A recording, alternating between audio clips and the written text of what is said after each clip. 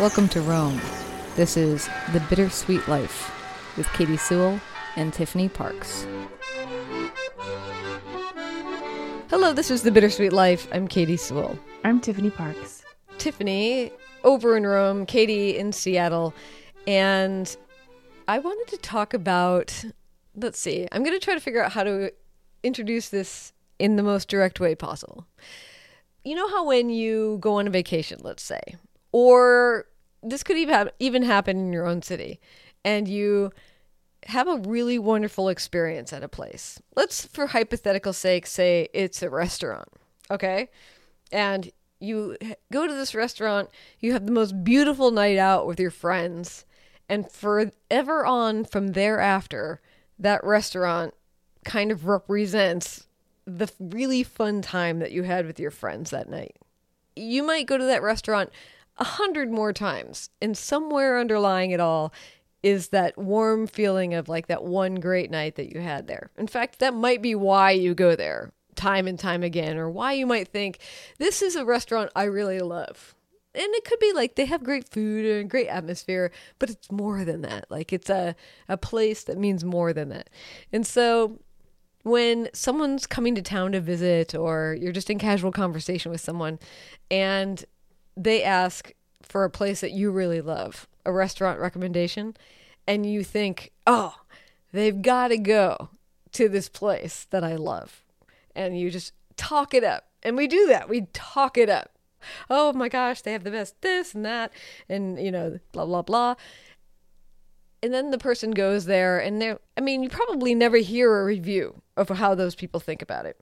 But it's very possible that they go there and they just are like, yeah, it was okay. It was a decent place. I don't know if I'm going to put it on my top 10 list, but it was a decent place. Because, and that's the interesting thing. I started thinking about this when you and I were putting together our Insider Tips book for our Rome trip excursion. We wanted to give the guests that came on the Rome trip a little booklet that helps them be able to find their way around the city and find like great places to go in the city without us necessarily needing to be there. And so we put together like all of our favorite restaurant recommendations and favorite gelato places, favorite coffee shops. And for us, all of those places are like, this is solid. If they go there, this is a solid choice. But then, I don't know, I somehow was thinking like, I guess it was because I walked through a piazza and I walked past a place that another friend has talked to me a lot about. It's just a little outdoor cafe. And one time him and his family had the most wonderful time at that cafe. And so he's always like, yeah, you got to go sit in that cafe.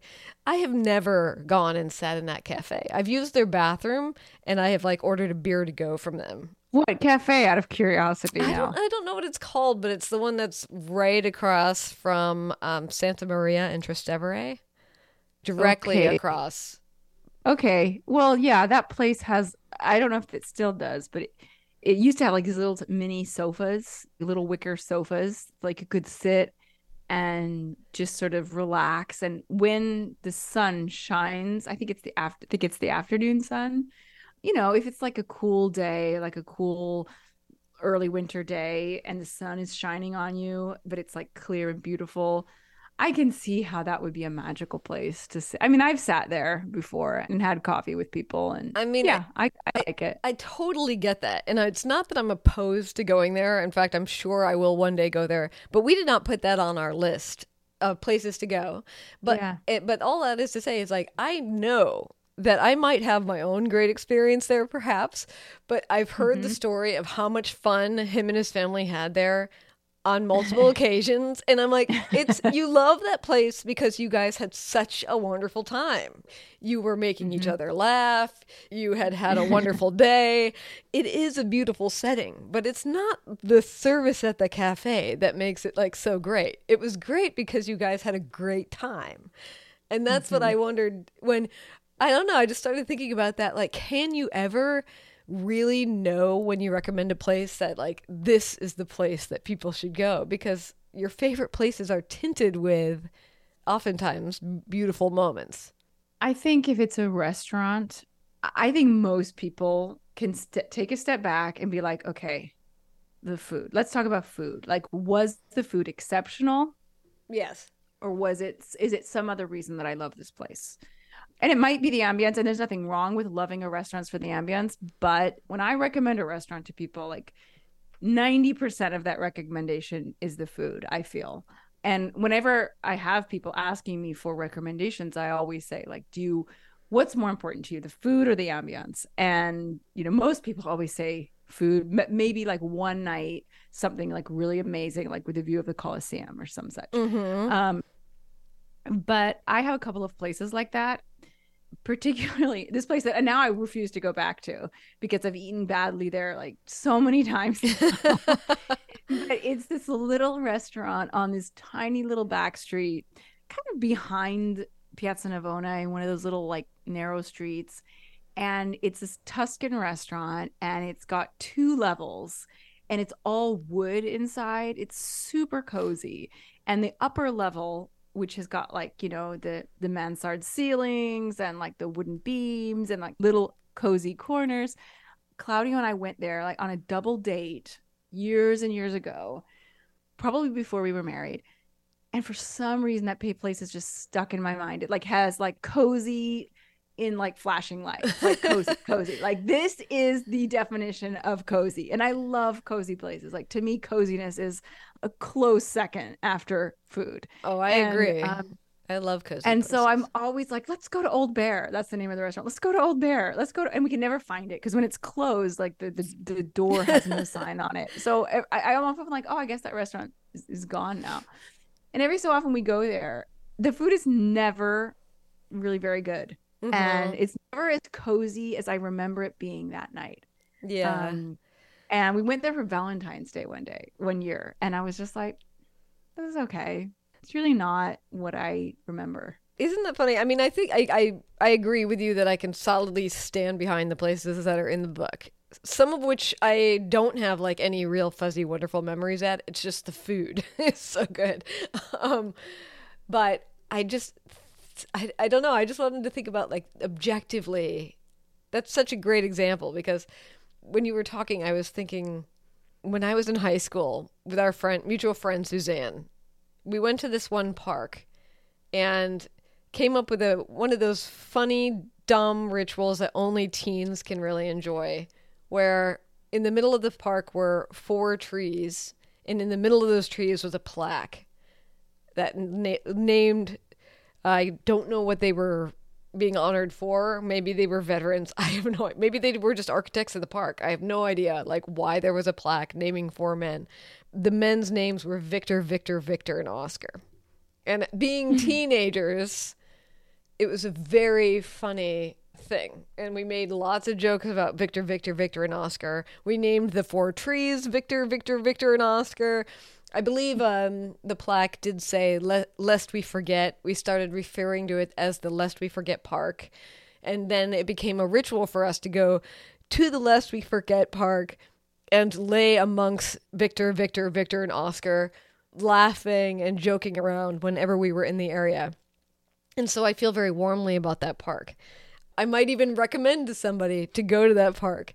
But objectively speaking, that park is sitting in a city block surrounded by the mall, traffic, strip stores, probably like a sports authority or something like that. It's not surrounded by anything lovely. Like there's nothing to recommend this park beyond like that we had such a wonderful time there. Now it is a park. It's lovely. If you're in mall hell and you happen to be shopping over there, I might be like, yeah, walk across the street to the park because it's so much more relaxing than being in the mall during the holidays. But is it objectively something where someone would walk over there and be like, wow, this Katie was right. I am so glad I didn't miss this park. Yeah. I'm sure that a lot of places are like that. I'm just thinking over like traveling as well, like other sites that I've been to that I fell in love with that maybe it was who I was with more than I think about the town of Erice, which I still think Erice is a beautiful place. It's in Sicily. It's this tiny town in Sicily, and it's kind of on the top of a hill. you can see the sea from up there, even though it's not on the sea, but you're so high up. And I just remember the only time I've ever been there was with a guy that I was dating before I met Claudio. And I was just, I don't know, I was crazy about this guy at the time. It was such a, romantic adventure. We thought it was going to take like 20 minutes to get up there from wherever we were, Palermo or whatever it was, because, you look at the road and, you look at the distance as a crow flies and okay, we'll get there really quick. This street, it's like winding. You're going around and around and around and around. And I just remember laughing. We had rented a convertible. I mean, it was kind of one of those moments, that you have ever so often in your life. And even when you're living it, you're like, this is a memorable moment. Yes. I'm remember this. I'm going to look back at this. And we stopped on like the hillside. It took pictures of me with my scarf blowing in the wind and the sea behind me. And then we get up to this little town and it was like, there's nothing to do. There's nothing to see. It's just quaint little streets and like a couple of restaurants. It's really not such a big deal, especially because it was very cold when we were there. But I think about that place and I mention it. And whenever people are going to Sicily, I'm like, you've got to go to Erice. It's magical. It's this magical place. And I'm like, now that you're saying this, I'm like, is it really that magical? Or was I just having a magical moment? Now all these people show up there and they're like, I wonder what Tiffany did here. That was so great. I mean, it's very quaint. It's got little, winding stone streets and little tiny churches, but it's so do like 100 towns. There's 100 towns like that in Italy. Yeah, I mean, not so unusual. If that was in the United States, then yeah, you should go check it out. But but in Italy, it's like, more stone streets, more stone homes. That's funny. I feel the same way about this bar that's in Vietnam, and at least it has some historical significance to it. Like, it's called the Saigon Bar, or at least it was, and it used to be one of the highest points in Ho Chi Minh City, in Saigon, during the Vietnam War, and it was where a lot of the foreign correspondents would hang out, because you could kind of keep an eye on what was happening over the river, because you're at a high point, but it was also a bar so that you could relax. Well, now it's built into a hotel that is giant. Like, so the hotel leaves the deck of the Saigon bar so that you can still like walk out and sort of see the view that the foreign correspondents would have seen. But now there's like stories and stories of hotel up behind it. So it's no longer the highest point. It's no longer even the highest point in that building anymore. It's just where the historic bar was. And it is nothing to write home about. I mean, if you can picture like any hotel bar, most hotel bars are kind of like, I mean, it's okay. It has like entertainment. It's got chairs. It's got nice people. But I have so many great memories in the Saigon bar, because I loved its historical significance at the time. And I also, ended up really loving the staff. I went there with my dad a bunch of times. We loved watching the performers who performed there. It used to be one of the first views I would seek out every time I went to Vietnam. And I went to Vietnam like 7 or 8 times in a concentrated period of time. So as soon as I got to Saigon, I'd be like, I got to go to the Saigon bar and go look at that view. So I would definitely tell you, if you were going to, in fact, I will tell you, if you're going to Vietnam and you're in the South and you're in Ho Chi Minh City, you need to seek out the Saigon bar. Now, when you get there, are you going to be impressed? Probably not. Probably not. I mean, I think what is somewhat special, and I think if you gave me a recommendation and you said, Katie, this is the bar I always go to whenever I'm in Vietnam, I would find it somewhat special to set foot in the place that you always go, Mm-hmm. So there is something special about the person telling you to go there that makes you feel like you're an insider, and this is where my friend was. She used to always come here. She loves this view. So there is that, but objectively, would you think like, wow, I really get why Katie comes here over and over and over again? Probably not. How much do you think it matters if you're on vacation or not to like how much you have a strong opinion about where to send people? Do you think you have stronger opinions like in your own city, or do you think you have stronger opinions of like the great place you went? Yeah, maybe more foreign places. I'm not sure. Um, if it's in your own town, you're likely to have been there on multiple occasions, which might dilute the magic of one particular time you went there, like Old Bear. Like if I'd been to that Old Bear in a different town and had extremely cozy and romantic meal there, and just that one time, I might, I would remember it differently than I remember it now, because now I remember like the meh meals that I had there more recently. So probably, yeah, probably the ones that you go to on vacation stick out more. And also in those towns, fewer places. So you have fewer places to recommend. Mm-hmm.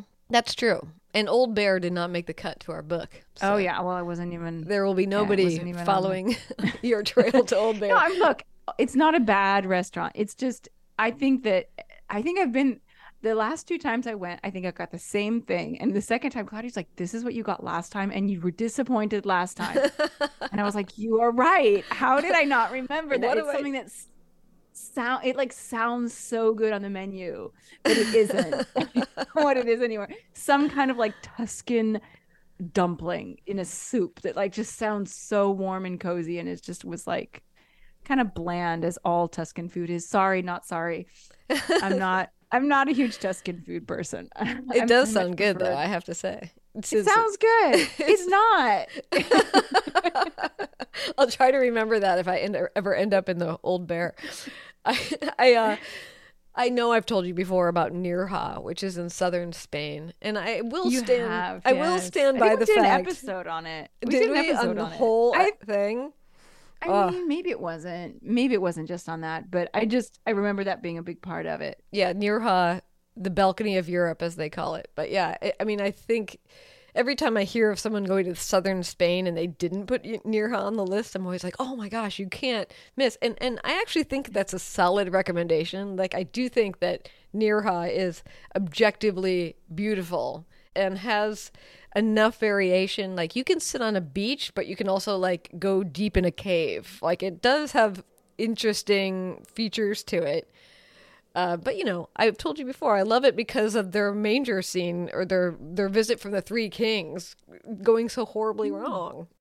And I've told you that story. Surely you remember that story, right? I can't remember that story. This was the best part about it. And I'll make it brief because I'm sure I've said this was like one of the funniest things I've ever witnessed in my life. Imagine the biggest festival in a small piazza that you can imagine. Every single person in town is there. Now, it's not a huge town, but it's big enough that it is packed. Kids dressed up. Everyone's having a wonderful time. Tons of laughter. There's a manger scene set up right in front of the church that is the kind of the herald of the square. Like, the square is built facing this church.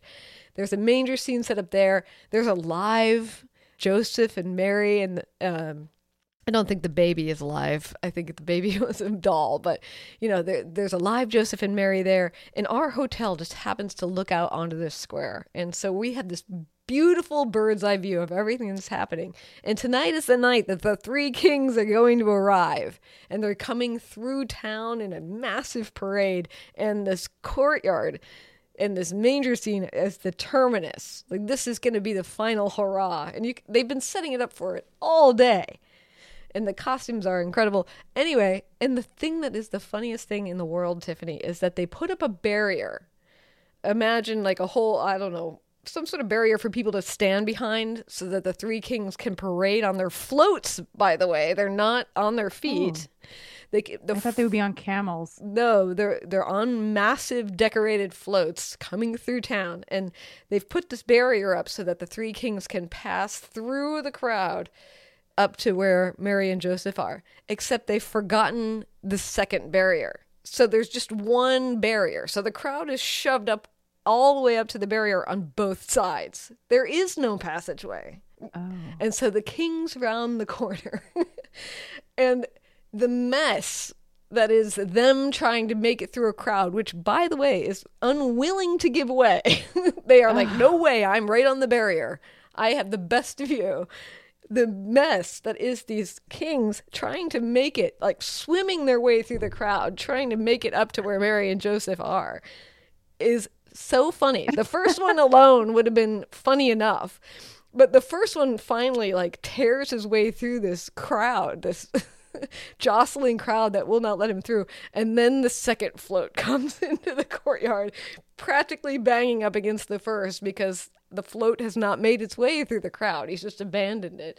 And it's just like this ongoing pile of Christmas chaos. I don't think you ever told me this story. I was like in the window laughing so hard that I was crying. Even as I describe it, I know I can't get it to you in your head as funny as it actually was. I mean, if people could have just proves the veracity of this whole episode, really. I guess. I mean, yeah, I'm like, you had to see this.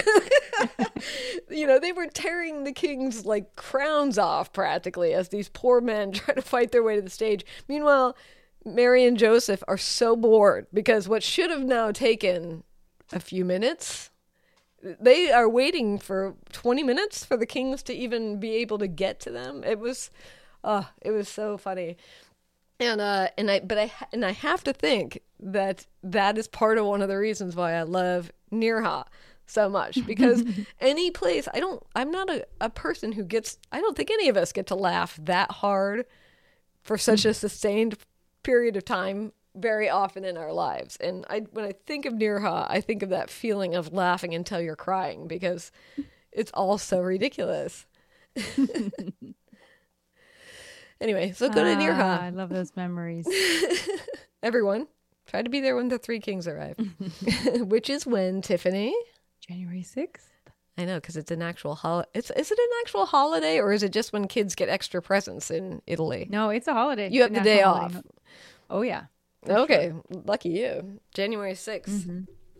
All right. Well, we shall leave it there. Next week on the show, we are going to be presenting a very special audio drama, which is brand new this year. It's never been heard on this show by this audience before. I'm very excited to share it with you, and it's a good kind of entertaining. It doesn't have anything to do with Christmas when it's going to be coming out. It's not a Christmas play, and if anything, it would make more sense to air it around Halloween. However, it is a wildly entertaining production, and I thought it would be a fun thing to listen to, perhaps like while you're preparing a Christmas meal or taking a long walk after it's all over. So wrapping presents, whatever it is, whatever the case may be. Taking the decorations down, perhaps. That's right. So an entertainment there. So I do want to remind you, however, before we go, that we are going to Rome in October of 2024. Which seems like a long way away right now, but it will be upon us. And I don't know about you, Tiffany, but I love having something to look forward to on the calendar. Just sort of sitting out there. Just the other day, somebody asked me if I had any trips coming up, and I was like, no, I don't. And then I was like, actually, I do. I definitely know that at least one thing I know is that I will be going to Rome in October of 2024. So at the very least. That is on my calendar. And so far, at least a few of our listeners we know are coming with us. That's right. Yes. We have people who also have it on their calendar. And we do have places available for you if you want to come to Rome. This could be your Christmas gift to yourself. This could be your Christmas gift to your best friend, to your spouse, to your partner. Whatever the case may be, we are going to Rome in October. We're going October 6th to the 12th. 6 nights, 5 days of in-depth exploratory walking tours with Tiffany and with me. And let me tell you, if you haven't seen it with your own ears by listening to tours on this show, Tiffany is an amazing tour guide. You will understand Rome, the city and the stories and the people who were there like you never have ever before. And if you're interested in more information or you want to sign up, we are offering $500 off if you book before the end of 2023. That's right. So don't wait too long. Don't wait too long. Just send us an email, bittersweetlifepodcast@gmail.com. bittersweetlifepodcast@gmail.com. Let us know you're interested, and we'll send you all the details. Happy holidays. Merry Christmas.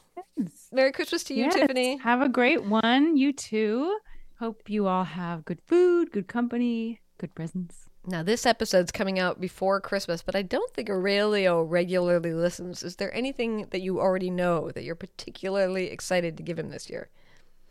I'm really disappointed because my husband decided to get him something that I really didn't want to give him. Oh. But it's something that he really, really wants. Do you want to tell us what it is? It's a Nintendo Switch. I don't know what that means. I don't know what a Nintendo Switch is, what it looks like. Claudia says it's a handheld device, like a Game Boy. I kind of wanted to be a video game free home. My sister-in-law ruined that by giving him her old Nintendo DS, which I didn't know what that was until this summer when she gave it to him. And so, he's been playing with Super Mario, and I've therefore been playing Super Mario. Those video games are addictive, Katie. So much so. Very much so. And so, but like, that's why. It's not that I hate video games. It's that I know how addictive they are, and I don't want to create an addiction in my child. So Claudio got this thing without telling me, and there's nothing I can do. It's too late. It's too late. I tried to say no. I put my foot down. I did say no before he actually got it. So I'm really frustrated with him. He keeps telling me, come on, you had a Game Boy when you were a kid. It's normal. It's, it's a rite of passage. And I'm trying to take it that way and put some boundaries up. There will be times and places that it's allowed and not allowed. So I'm going to try to go with the flow and not be one of those annoying moms. But yeah, it's very expensive apparently. So that's his main gift. That's from Santa. And so we just got him some Harry Potter Lego stuff from us, which actually I'm way more excited to play with that. So I'll be putting together the Harry Potter train, I guess, the Hogwarts Express, while they're playing Nintendo. Well, you have 1 week to turn it around before the actual Christmas holiday arrives. So. It's too late. The die has been cast. All right. Well, happy holidays anyway. And feel free to post a picture of that train. I'd love to see it. Yeah, it's way better. I would agree. All right. Well, we'll leave it there. And until next time, this is The Bittersweet Life. I'm Katie Sewell. I'm Tiffany Parks. Join us again. Bye. Bye. Katie here. 'Tis the season of giving, and as you think about what gifts you want to give at the end of the year, we hope that you will consider a gift to The Bittersweet Life. But maybe when you look at your pocketbook, money's running short. Well, you can give us the gift of spreading the word about the show. Make a social media post about us. Write a 5-star review on Apple Podcasts. Include a mention of the show in your annual holiday card. We appreciate your creativity, and we love when you don't keep the show a secret. We make this show for people to enjoy it. So spread the word as a way of giving back. Should you also want to make a financial donation, there are links to donate in the show notes. Happy holidays, and thank you so much.